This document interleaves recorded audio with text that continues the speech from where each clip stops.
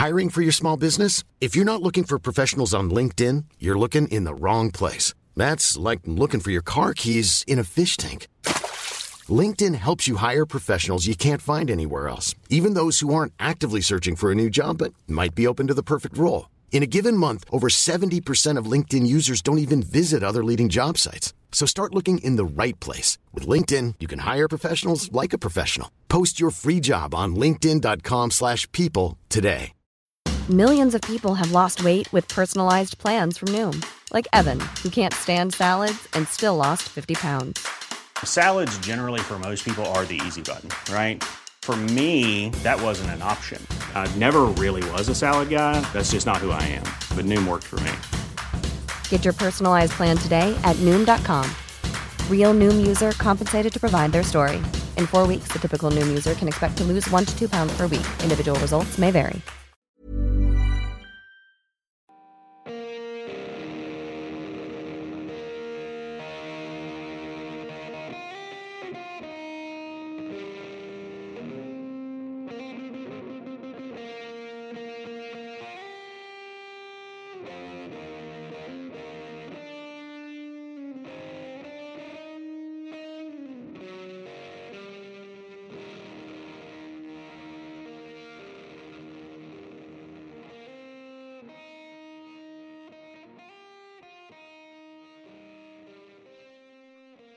Hello, and welcome back to American Biography, a member of the Agora Podcast Network. This is the life of John Marshall, Episode 16, XYZ, Part 2. This is also American Biography's one-year birthday spectacular. It's our podiversary. And joining me today to celebrate is the host of When Diplomacy Fails and PhD candidate, hashtag Zach to Cambridge, the one, the only Zach Twomley. Zach, welcome to American Biography, and thanks for coming by to class up the place.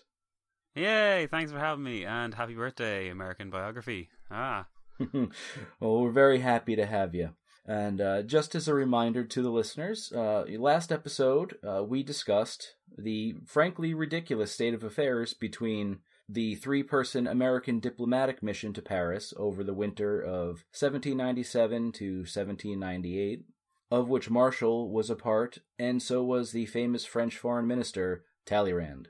On this show, I endeavor to try to talk about history through the lens of the podcast subject. But this is a really crowded hour in the history of the world surrounding the French Revolution, and to say that there's a lot happening internationally and domestically in the United States over the course of the last several episodes I've covered is really an understatement. So what I was hoping to do today, with Zach's expert help, was to endeavor to fill in some of those gaps in what's been happening in the wider world, and the events that are shaping the context in which John Marshall's life and career is unfolding. So, I guess right now to start with, when we look at, what happened in my last episode in the XYZ affair, in the diplomatic mission to Paris, I was wondering, Zach, if you would be able to walk us through a little bit what was going on. It was obviously in the midst of the wars of the First Coalition. Mm-hmm. Can you maybe give us some background about what's going on there and how is it affecting France? Okay, well, I think we'll come back to this later, but the general trend in the way that the French behave, I think they get more and more kind of haughty, I suppose is the right term, as their successes in the War of the First Coalition get better and better. I mean, the War of the First Coalition lasts from about 1792 to about 1797 or so, because that's after that point, after about October 1797, the French and the British are pretty much just at each other's throats alone until the peace breaks down, and then we're back to the second and third coalitions, etc., etc. So, kind of the general trend, this will probably sound familiar to most people, but it's good to kind of recap anyway and put the whole XYZ affair in context. The French Republic initially suffer a great series of defeats, and they get pushed very far back in the first few months of 1792 and 3, and it's not until April and August 1793 that two really important things happen.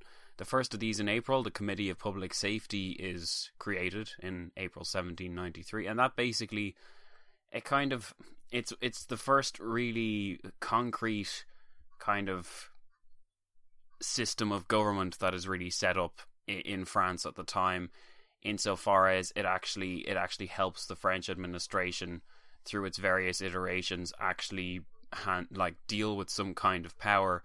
And their first real act in using this kind of and wielding this kind of power is to issue the Order of Levée en Masse, which basically means that every male from 18 to 25, though practically they roped in people much older than that, was basically a soldier from this point on. And this, while it might sound not too revolutionary now, was incredibly revolutionary in that time. And as a result, you had armies that were far, far stronger and far larger in numbers than anyone elsewhere in Europe was used to seeing. And it helped France really achieve a huge number of successes and pretty much advance further than France had ever reached, even in the times of Louis XIV or before that.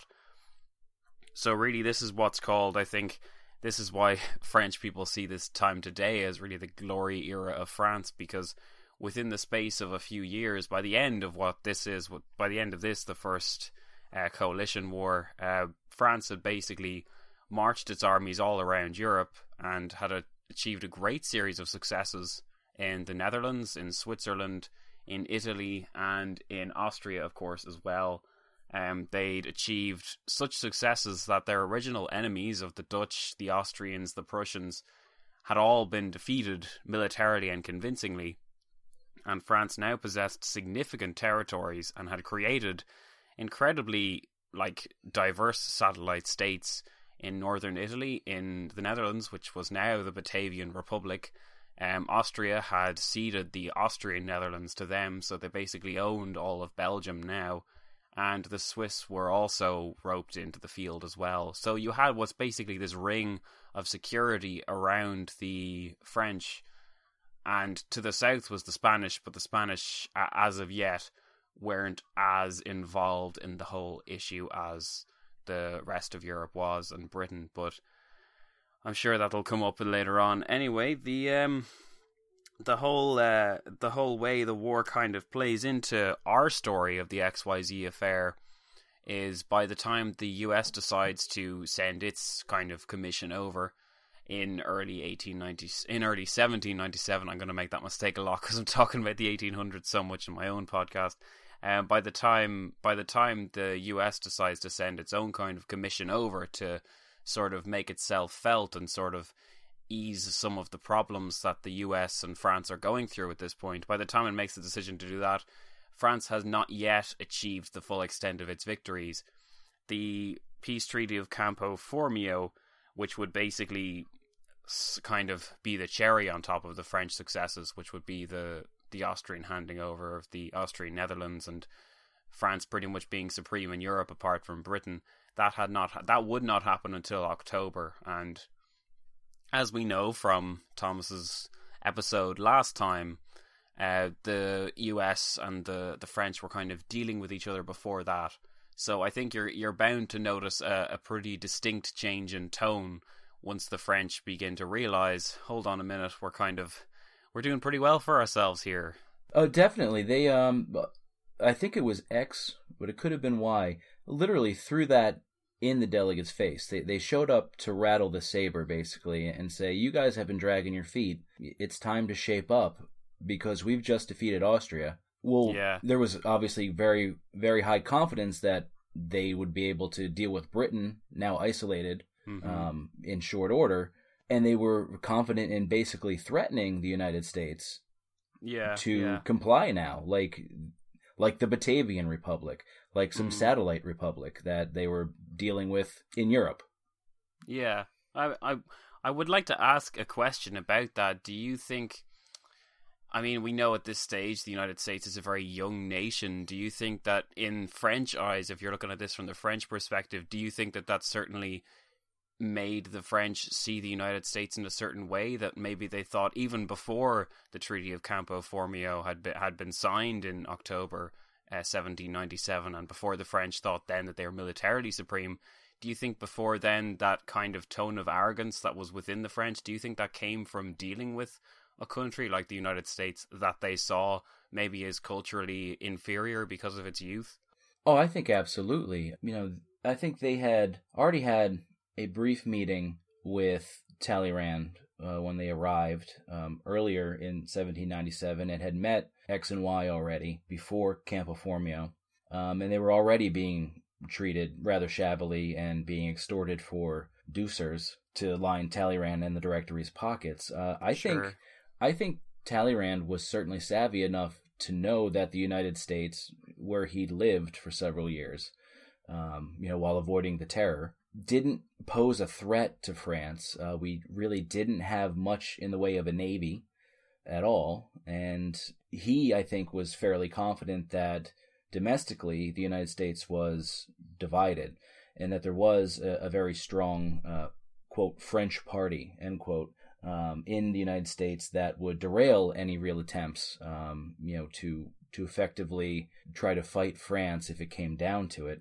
And I think that goes back quite a ways, actually, to the Washington administration. Right. Back to 1793, really, when Washington sees that the United States is being caught in between the wars of the French Revolution, between Britain and France, particularly, on the high seas of the Atlantic, and declares neutrality. That gets a lot of domestic pushback.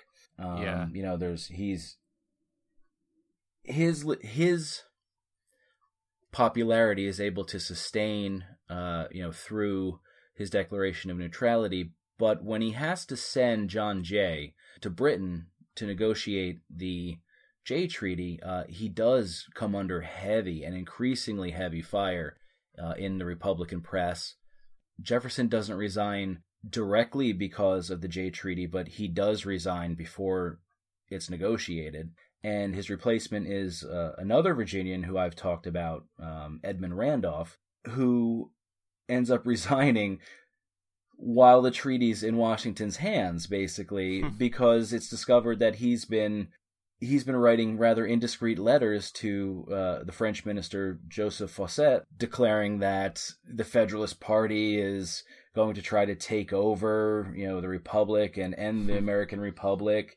And of course, the British intercept one of his letters to one of actually Fawcett's, and I cannot pronounce French names for the life of me, so I apologize to anyone who's listening. Me neither. And turn it over to the United States, because that's what Britain does. And Washington confronts him with his letters, and Randolph resigns. And that's significant because that actually marks a turn in the Washington administration, where he'd previously been or tried to be above politics. He begins to definitely align less with the Jeffersonian Republicans and much more with the Hamiltonian Federalists at this point. And I think that turn in the government drives a lot more domestically than is always given credit for, because that's going to spill over into the Adams administration, where Adams keeps Washington's cabinet almost in its entirety. Right. So what another unscripted exclusive question I have to ask you about the Jay Treaty in particular. Do you think that was a sensible kind of move in a case where Britain and the United States obviously had fought before, and since this is before the War of 1812, they will fight again? So did it initially surprise you before you knew about this? And maybe some of our other listeners might be able to relate to this as well, to discover that before the War of 1812 and a little bit after the War of Independence, the British and Americans were actually trying to sort out some of their issues, and actually it looked like America might drift into a war with its former friend France. Did that surprise you? It didn't surprise me, because I'm a man of learning and scholarship. Very patronizing. I like it. Oh, I guess actually it's not surprising if you think about it, because based on the Treaty of Paris, 1783, Britain had refused to comply with a lot of the terms. It hadn't abandoned the western forts in the Ohio River Valley that it had promised to. Ostensibly, this had to deal with the large amount of outstanding debt United States citizens owed British bankers and citizens. Right. But Britain just didn't respect the United States, and to some extent, why should it worry about the United States? Just as we said, Talleyrand didn't, because the United States didn't have an effective navy. Yeah. Britain wasn't going to reinvade the United States at this point, but it didn't have to. It had the greatest navy in the world. It could do whatever it wanted to the United States on the high seas, and it did. You mentioned the War of 1812. One of the issues is going to be impressment of American sailors. Well, that's happening now. That's happening here in the late 1790s. Oh, really? I didn't know that. Yeah, that's one of the issues on the table. That it dies down, but it doesn't go away entirely. So was the Jay Treaty necessary? It was necessary, because one of the few things after the Revolutionary War that Americans could use to identify what it was to be an American is being against the British. Yeah. They almost define themselves negatively. It's their animosity to the British, their old enemy. So the population in the United States generally is very supportive of the French. And it's only the higher level view in the Washington administration that can really objectively look at this and say, we can't do this. This is ridiculous. Yeah. One of the favorite hobby horses of the Republicans in international diplomacy is this belief that, Americans can essentially boycott anything going on in Europe economically, and Europe is so dependent on American goods that we can change behaviors. This is particularly strong with Jefferson, and when you see later when these issues persist into his administration, he'll have his embargo, his completely failed embargo, where he says, all right, we're just not trading with Britain or France. And that doesn't work out so hot, because they don't need the United States as much as the Republicans think they do. So the Republicans are viewing this situation through highly ideological eyes, where Washington is being a bit more of a pragmatist and saying, well, not only do we need neutrality, and he proclaims neutrality, but we need to get on better terms with Britain, because most of our trade at this point is with Britain. Anything we have going on with France is pretty much blockaded. So they're not going to be a great trading partner from this point.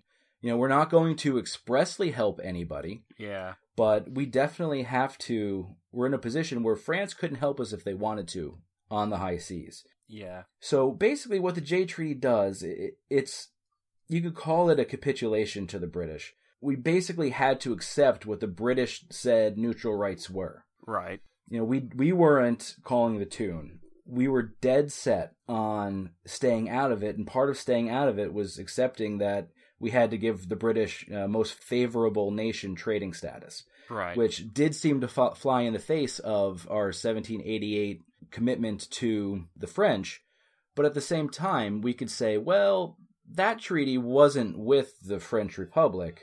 That was with a different government. That's true, yeah. That's a handy technicality there. Another thing to consider as well is just even the fact alone that when the Jay Treaty was signed, France was not having a very good time of things in the European continent. I mean, as I opened the monologue I opened with there, the fact that France was basically losing on all fronts, and it had been pushed back in as many theaters as one could be pushed back in, and it did not look very good for Paris. So to say maybe you could even argue in one sense, like you alluded to the fact even that France was essentially blockaded at this stage. So why would the Americans think that an equivalent of the Jay Treaty with France was a good idea? I mean, why not negotiate with the winning power, or at least the power that looked the strongest at the moment? So, yeah, I guess when you put it that way, it does make sense.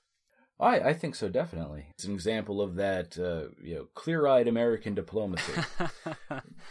Yeah. But I think in this case it was a very pragmatic view of the situation, and an evaluation of what the interests of the United States were.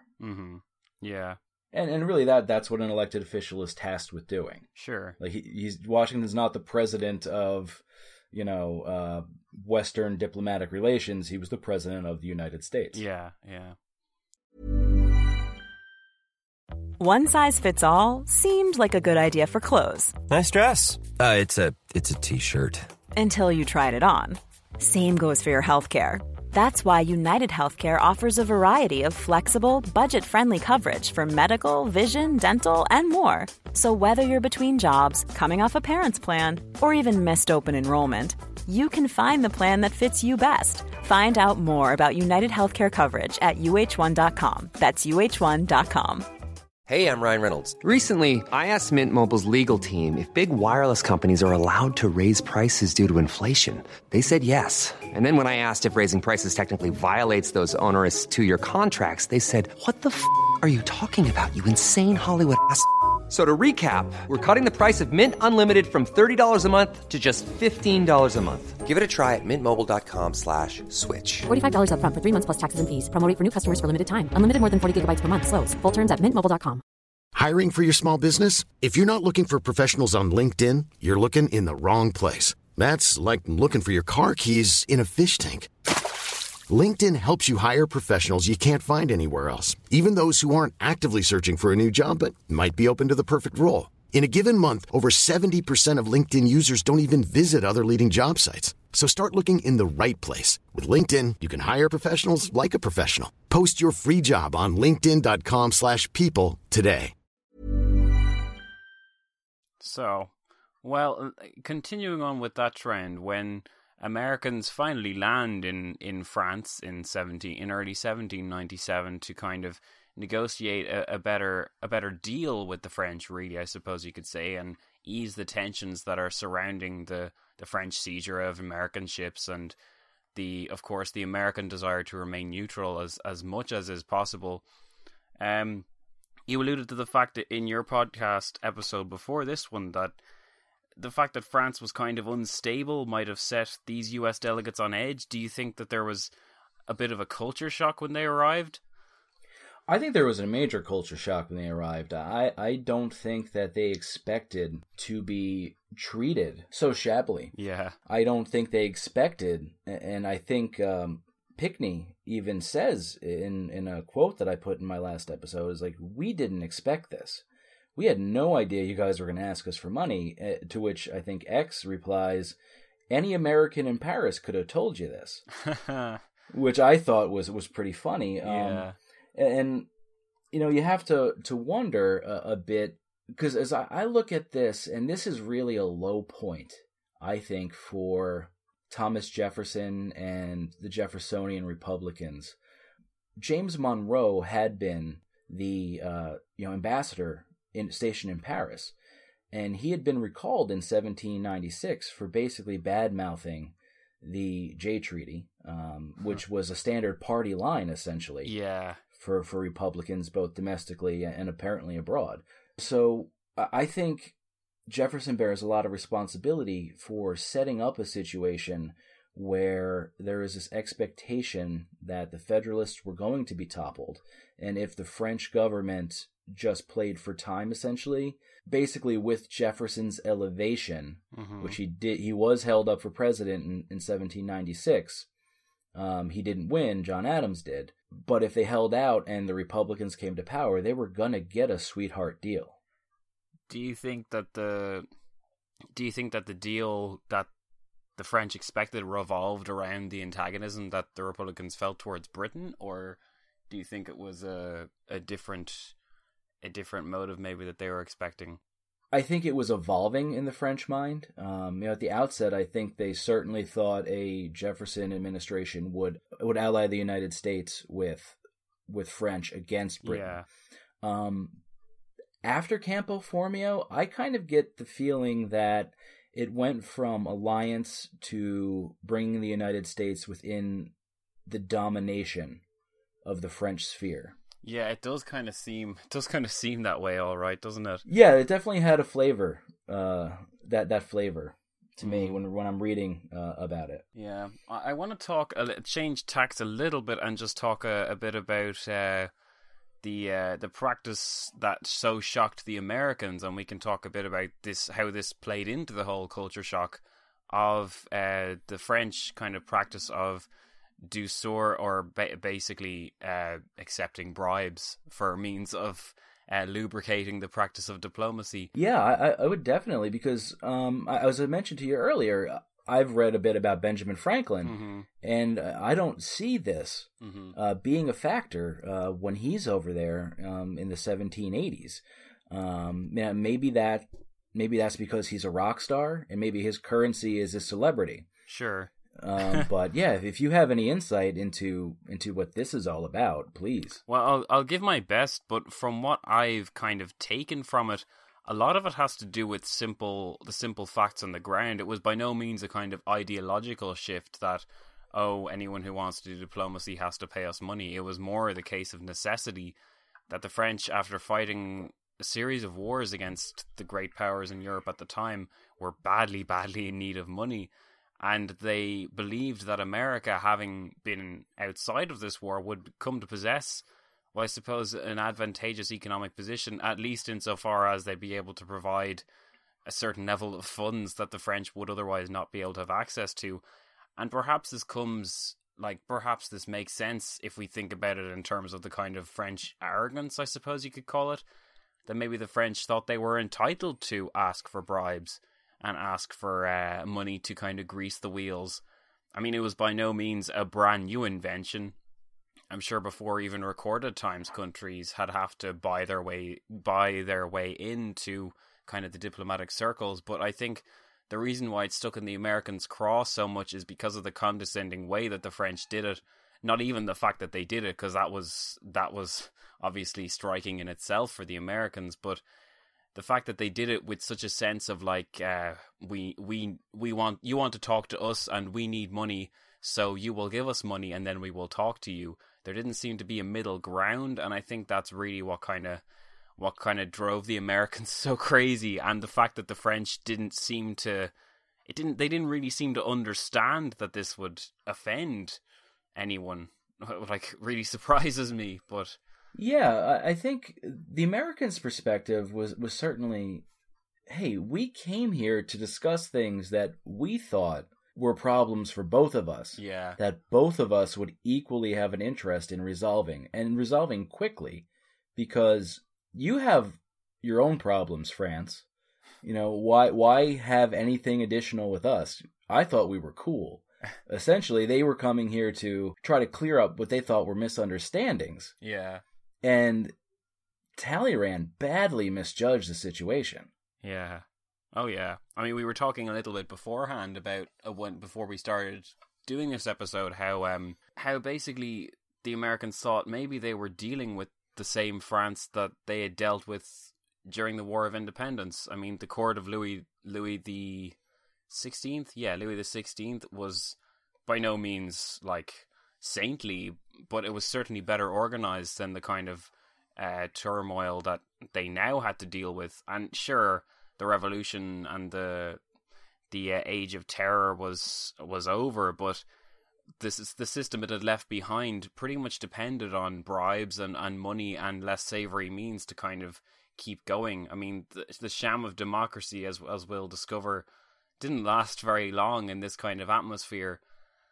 And I think when the Americans went into France expecting to kind of have the same organized, respectable, honorable French system, they were rudely interrupted by the shock, really, that everything had kind of gone down the toilet, and the only way to advance things in France, if you're an outsider at least, is to use money. And it might sound obvious to us, but I suppose when the Americans were traveling there, they perhaps didn't anticipate that things could have gotten so bad, or that, on the other hand, things had become so different to what they had used to be.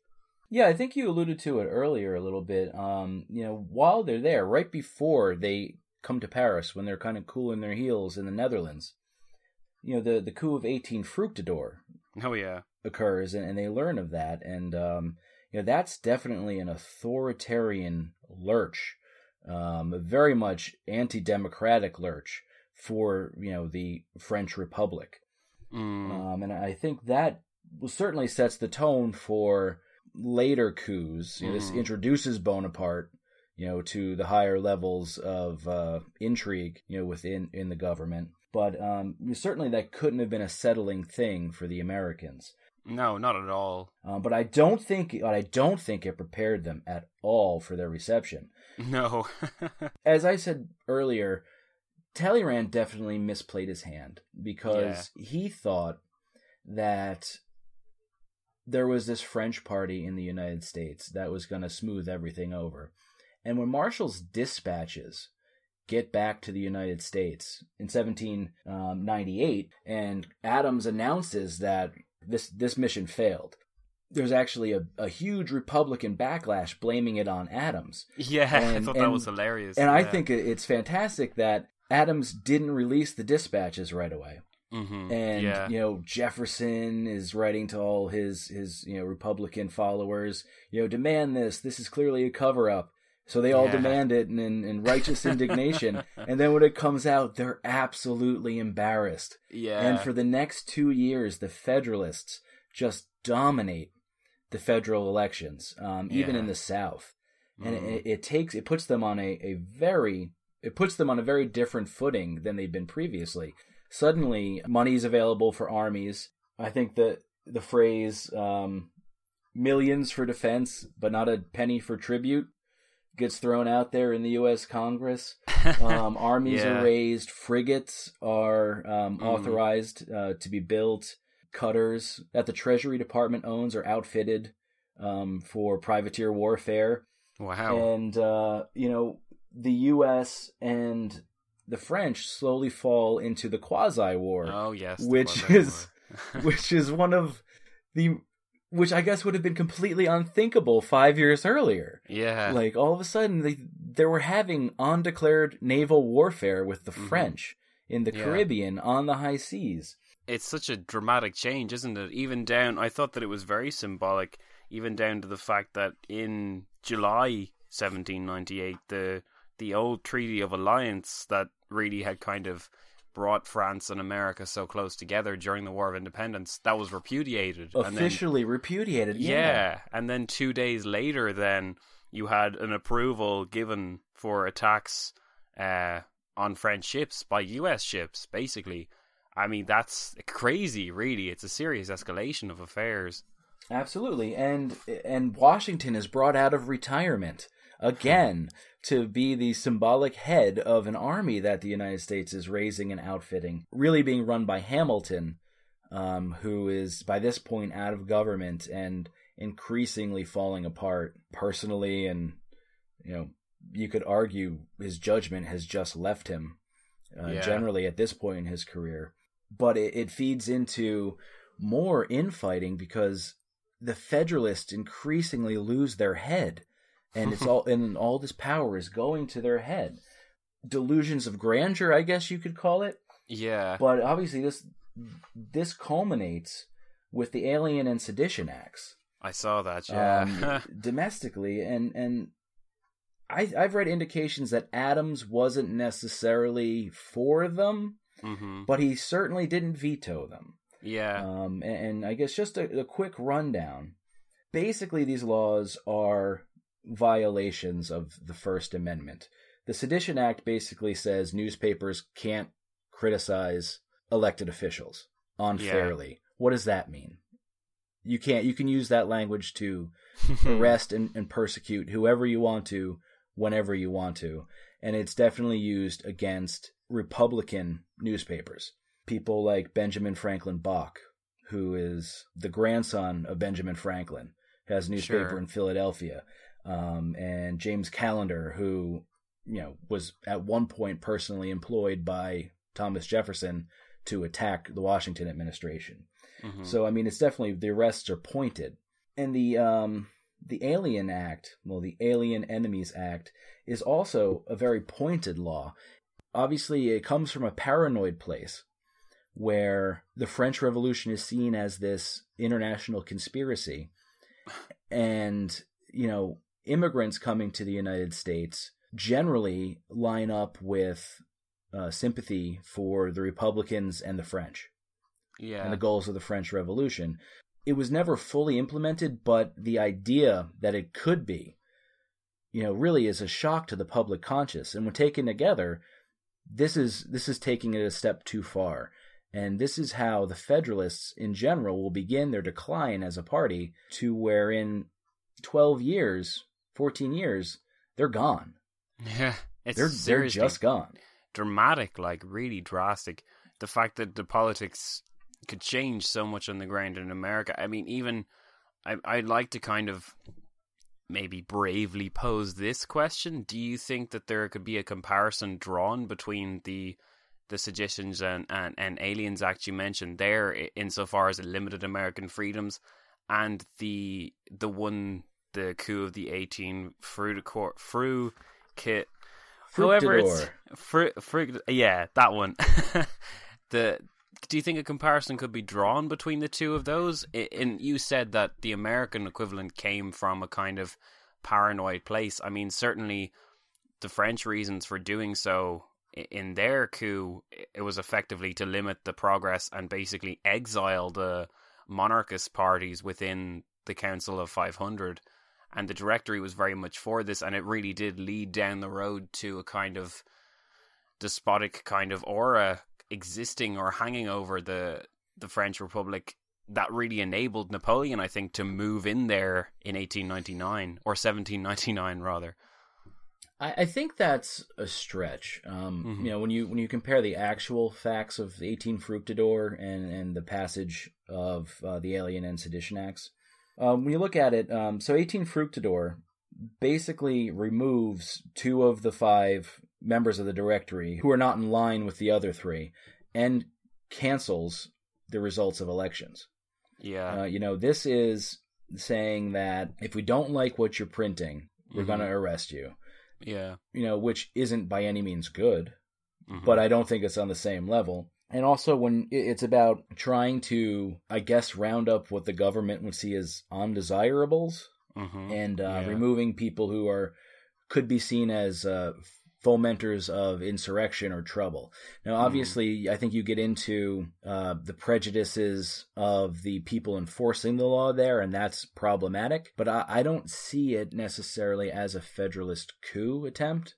Okay. And, these laws were passed with sunset clauses. I don't know if that really matters, because basically when Jefferson is elected in 1800, he just lets them expire.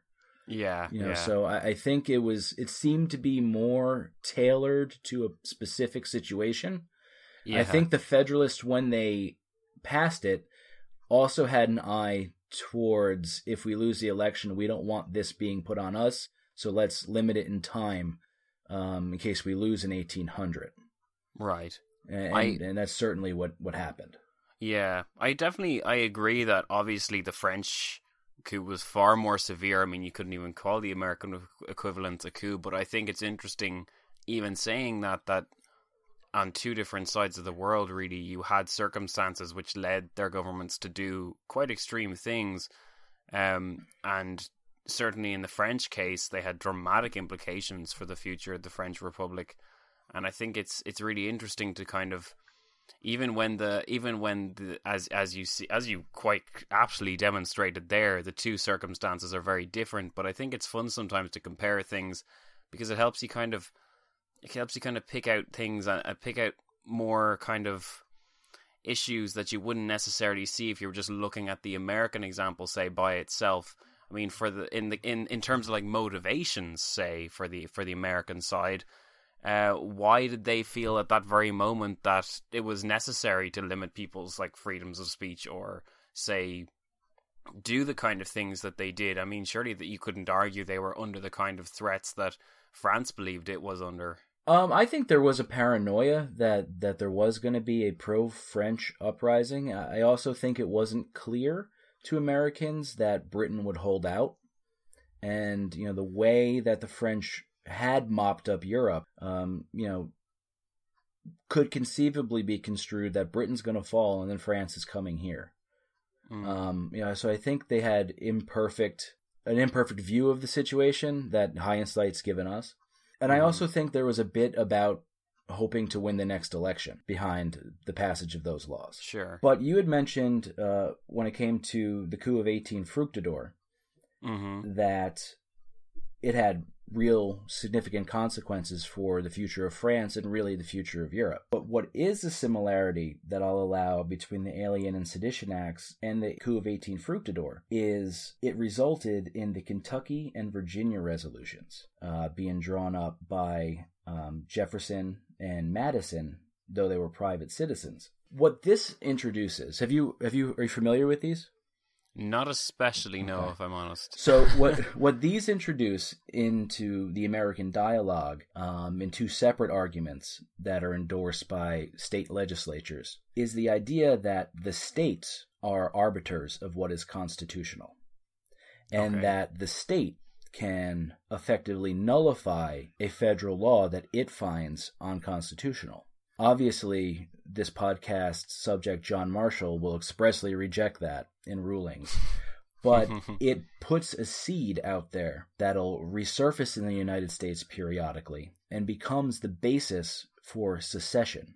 The Hartford Convention in New England will use them during the War of 1812 to talk about seceding from the Union. Wow. South Carolina in the 1830s will protest the Tariff of Abominations passed by the federal government and threaten to nullify that law, which will result in President Jackson threatening to march an army down there and hang every damn secessionist. And obviously that doesn't culminate in anything. But then ultimately this thinking is again present in 1860 when the United States actually has states secede from the Union and results in the Civil War. So intellectually, you could draw a line back to the Alien and Sedition Acts and the Republican reaction to them as laying the ideological foundations for the United States Civil War. Wow. I never thought... I mean, I was actually planning to ask... do you think there are any major implications for the kind of Sedition Acts or these kind of events, even at this earliest stage? And yes, I touched on the coup there as having dramatic ones in France, but even just to think that the Civil War history itself goes so far back, I mean, wow, that's pretty profound there, Tom Daly. Good job. It's what I do. How about we move on to just the fact that the Americans were so resistant to really kind of play into the French demands for money? And do you think that that fact alone can be blamed on it failing? Or do you think that the XYZ affair may not have resulted in the quasi-war that it did had the Americans been more willing to play monetary ball, if you will? I think that's a really complicated question. You know, the United States at this point is a little prudish, I want to say.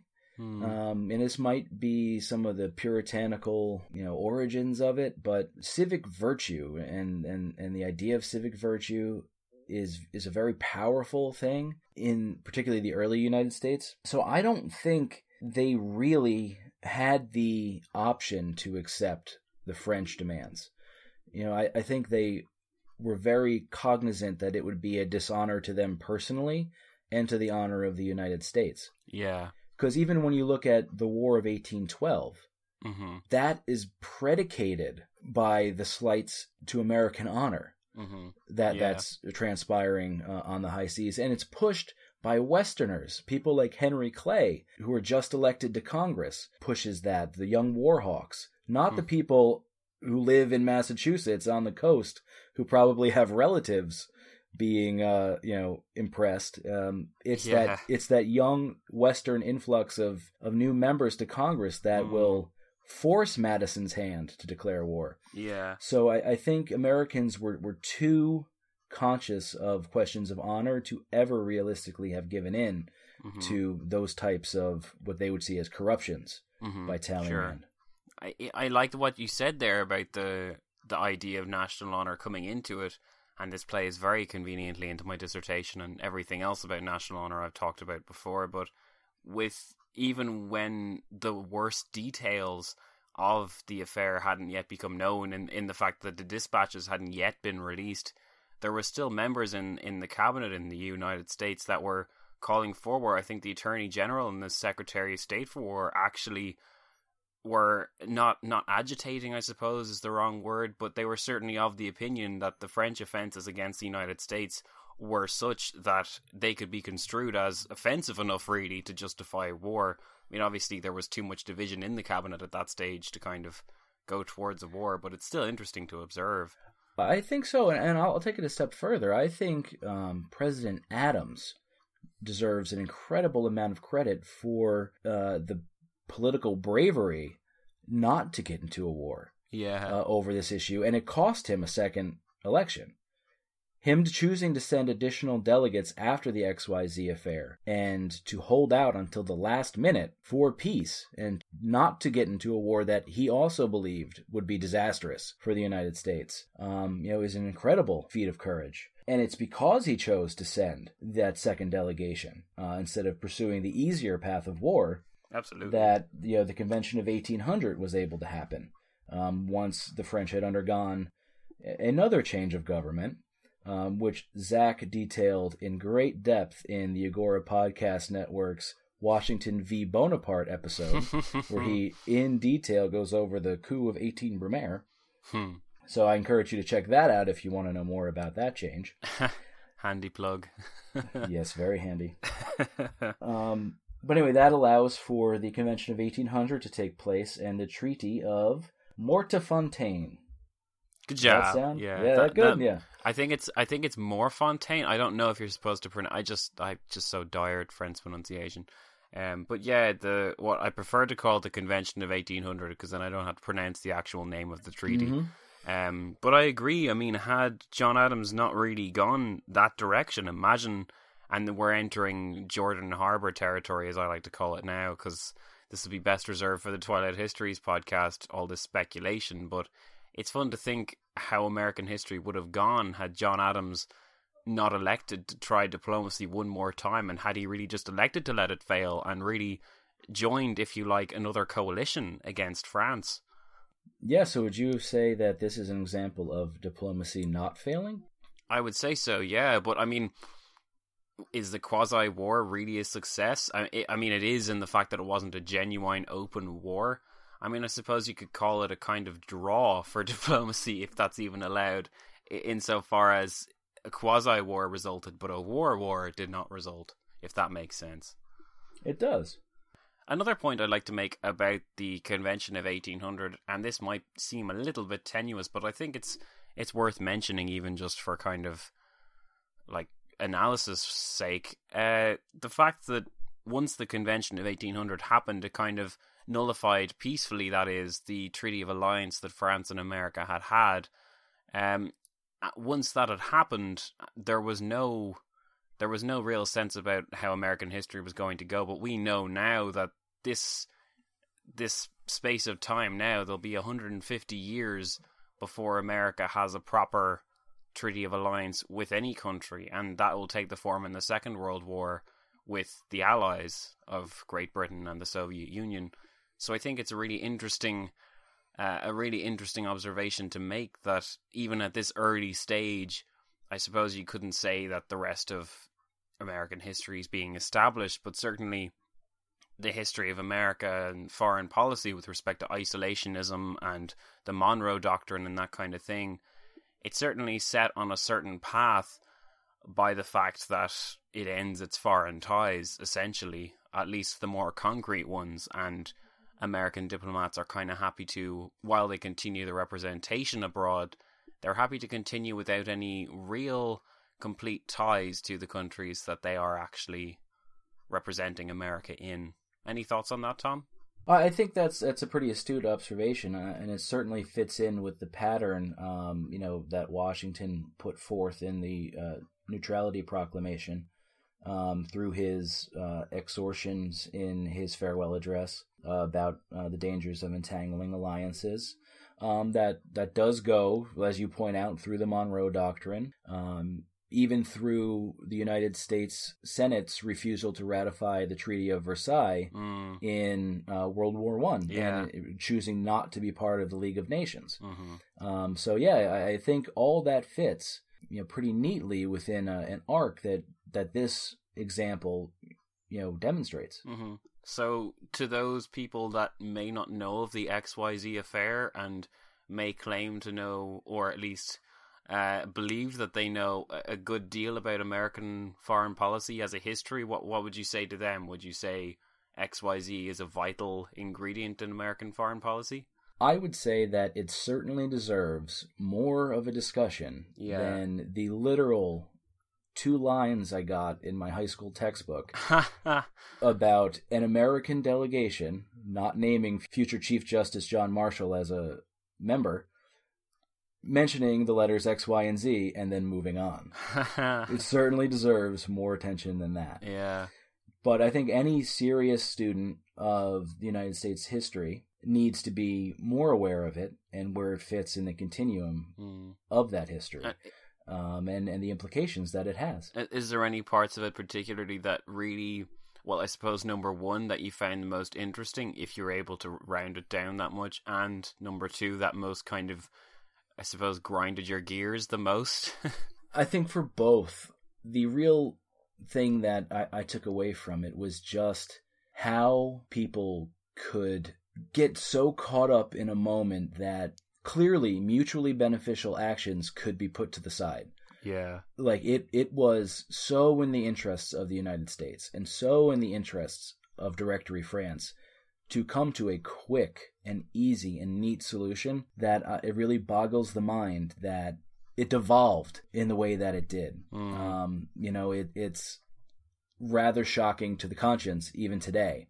For me, and I'm sure there's a lesson there if I wanted to be moralizing that could be extrapolated, but I think certainly all throughout history, the idea that personal relationships get in the way of proper diplomacy, and within those personal relationships, the idea of egos and one's own national interest, I suppose, can often be put above the greater good. That's very well put. And I think with that, Mr. Zach Twomley, I would like to thank you for help making American Biography's 1-year anniversary so special. Oh. And for joining us. Well, I would like to thank you very much for having me, and having just celebrated your first birthday with much alcohol and lots of cake, I would like to wish you the very best and many more happy years into the future. Oh, well, thank you very much, Zach. Now, Zach, I know you're a humble guy and don't really like doing plugs, but would you maybe want to let my listeners know a little bit about your show in case they don't? Well, I was thinking of not doing any of these plugs, but I suppose since you've pressed me into doing them, just as Americans were once pressed into British ships, I will do my very best to plug my show as best as I can. So, as most listeners of When Diplomacy Fails will know, the best way to help When Diplomacy Fails is through BeFit, so blog, email, Facebook, iTunes, and telling people. I'd especially like to plug the blog because I'm going to Cambridge, whether people like it or not, and I do need a lot of money for that. So if anyone has any spare books in their pocket they'd like to send my way, I would really, really appreciate it, and I promise to send you a super nice email afterwards thanking you. So if you go to wdfpodcast.blogspot.ie, click on the glorious donate button in the right corner and make me very happy. Thank you very much. Very good. Well, everybody, thank you so much for listening today, and I hope you enjoyed this more informal than usual celebratory episode. And I hope you'll remember to check out AmericanBiography.webs.com for updates on the show, and follow us on Facebook or on Twitter at American_bio. And if you have any questions or concerns, as always, please shoot me an email at AmericanBiographyPodcast@gmail.com. So, until next time, thanks for listening, and I hope to talk to you soon. Thanks. Very good.